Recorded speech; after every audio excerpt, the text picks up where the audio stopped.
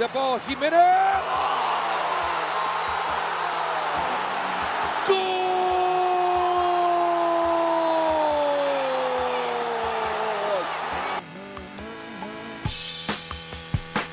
He claims it. Distribution, brilliant. Landon Donovan, a fix on here for the USA. Can they do it here? Cross, and Dempsey's denied again. And Donovan scored! Oh, USA! Certainly through! Oh, it's incredible! And for those of you who still think we're from England. All right, everybody. Home stretch here. International Players Anthem Soccer Podcast. World Cup Brazil 2014 previews. We're going group by group.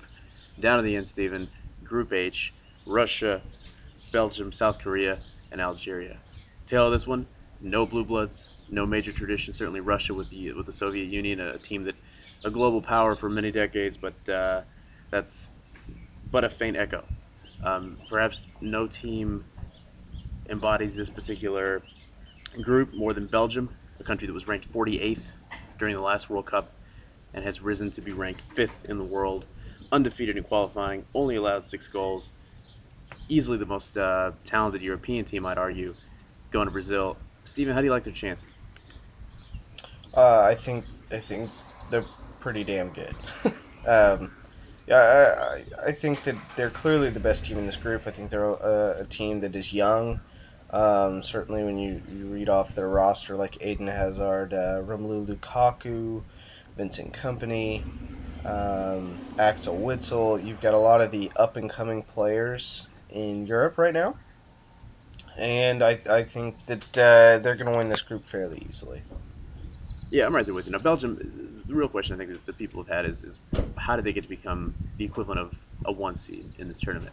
How do they get good? And it really comes down to a complete political facelift that has gotten out of that country, and specifically with the, around the 90s, a lot of the former Belgian colonies, specifically the Congo, basically were allowed legal immigration into Belgium because they, were dealing with poor economy and just general societal ills in the continent of Africa. Were allowed a safe way into Belgium, and the Belgian government didn't really know what to do with all these people, and so they basically created a series of soccer-based, like kind of a soccer-based economy, new training programs, every inner city stuffed with new courts and leagues and coaching jobs. The Belgian domestic league basically exists to develop talent and then sell it to the bigger leagues. Otherwise, it can't really sustain itself. So, you put about 15, 20 years of this into work, and the payoff is this golden generation of players that, if you follow the Premier League or if you follow any of the major European leagues, guys that just stuff those leagues and run it. And the team finally came together around 2012 under manager Mark Wilmot, who was actually the last guy to score for Belgium at the 2002 World Cup, former politician actually in Belgium. So they're fantastic. And yeah, Stephen, they're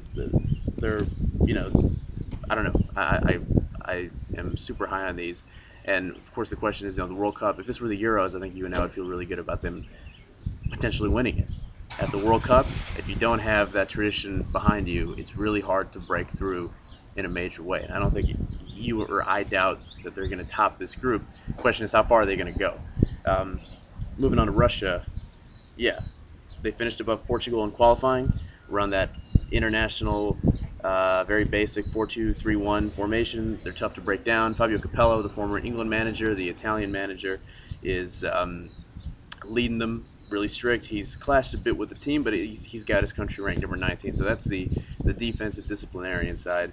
A lot of talent, but it's a team that's made 100% of Russian domestic league players. So we don't really know how good Russia really is. That said, I think they are in a pretty good position to advance second, because the South Korea team, against South Korea, a country that finished in the top 4 at the 2002 World Cup, been an international mainstay ever since. This is a transitional year for South Korea.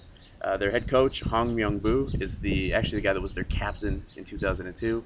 He's that country's most capped player. The best player is 21 years old. And so I think South Korea, not a very impressive team, ranked toward the bottom there of the top 40 in the world. I think South Korea is playing for third. Yeah, I I have to agree. That's a team you and I saw together in person. We went and saw Mexico play kind of their B team right after their manager was hired. Barely scraped through into the World Cup, and then kind of had a management crisis. I agree. Russia for me is the second best team here. I think they're a team that could surprise some people. Like you said, they outdueled Portugal across 10 games to qualify directly for the World Cup in Portugal. Of course, had to play Sweden in that playoff. As far as South Korea and Algeria are concerned, as well as Belgium, they're all younger teams. Belgium, of course, is kind of there. They've as far as talent wise, they've evolved. They're a team that can certainly compete in Europe, and may make some noise here at this World Cup. Like you said, the lack of international experience is somewhat off-putting for this Belgian team. Most of their players are, in their early 20s. We've got a few in their mid-20s. And South Korea is much the same way, like you said, a team in transition. Most of those players, I think 9 are under the age of 24, and they only have one player over the age of 30. It's a team for me that's got a lot of talent. Son Heung-min, only 21 years old, got off to a great start for Bayer Leverkusen this year, and ended up kind of slowly cruising into the end of the year there, but scored 10 goals in the Bundesliga, which is a formidable task. They've also got Ji Dong-won. He's a player who a lot's been expected of, was signed, I believe, by an English club early on in his career, and is now going to be playing for Borussia Dortmund this next season. So they've got a lot of young players that I think in 4 years, when we're talking 2018, South Korea is going to be a very good team, a very interesting team. But they're just not ready yet. And the same goes for Algeria. They've just kind of got a lot of bit parts. They've got some good players like Nabil Bentaleb, who plays for your favorite team, Tottenham, but he's only 19. While they've also got former Premier League player Majid Bouguera, who played. I don't know that he's at a big club right now, but used to play in the Premier League. Bouguera is a domestic league guy now. He's just one of those older guys, not unlike, say, Karagunis with Greece, the old 30-plus guy that's kind of like dwindling enjoying the sort of final act for the home fans at the end of his career. And you're right, it's a transitional team. Their manager is Walid Halilhodzik, I believe is how it's pronounced, but he used to manage Paris Saint-Germain.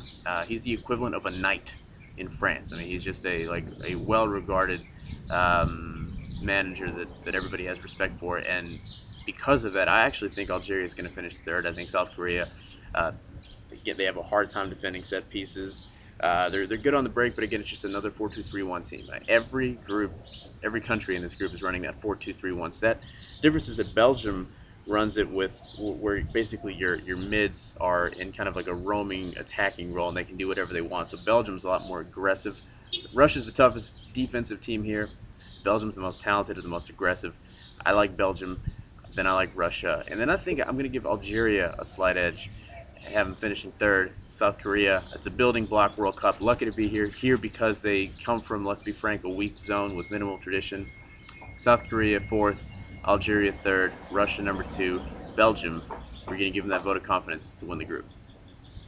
Yeah, I agree with you that it's going to be Russia and Belgium. I think this group is very interesting, though, because you get a defensive team like Russia, who beat Morocco the other day 2-0, and there was, we'll have to put it in this post, just a tremendous second goal scored for them that, if you speak the international language for holy shit, that goal registers on that scale. So, but I have Russia. They remind me a lot of that 2006 Italy team. Just a very, they're flying under the radar. All the domestic league players, of course, they've got Fabio Capello. I have them drawing every single game in this group. I have them getting through, whereas everybody else loses to Belgium. So I've got Belgium at 7. I've got Russia with 3 points, and I've got 1 point each for, or 2 points each, excuse me, for Algeria and Korea. I think that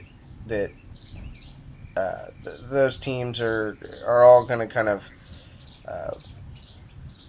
stalemate in that group, with Russia being able to hold Belgium, and that being the difference for them to get out of that group. Fantastic. Well, folks, if you've been listening to these podcasts wondering, what's up with all the chirping birds in the background? Is Ramon already in the jungle? Is he in Manaus? Is he in the heart of the Amazon? No. I'm at my local Starbucks in the patio with my laptop plugged in, talking shop here. International Players Anthem, we take our podcast to the streets. We will see you tomorrow, Thursday, 3 p.m. Eastern, Brazil and Croatia kickoff. We'll be broadcasting an hour beforehand. Or is it 2 hours beforehand? I forget. It doesn't matter. Tune in. It's going to be fantastic. We got pre-game shows, we got giveaways, we got special announcements that we make for the benefit of the bar, which will be of no use to you, the listener that's streaming, but we should have this thing pretty well hosted. It's going to be fantastic. Stephen and I, IPA Podcast Live. We're turning out the World Cup, and we'll see you down there in Austin. I don't know, where to begin. We are North Americans, and for those of you who still think we're from England, we're not, no. We've been on planes and on trains till we think we might die.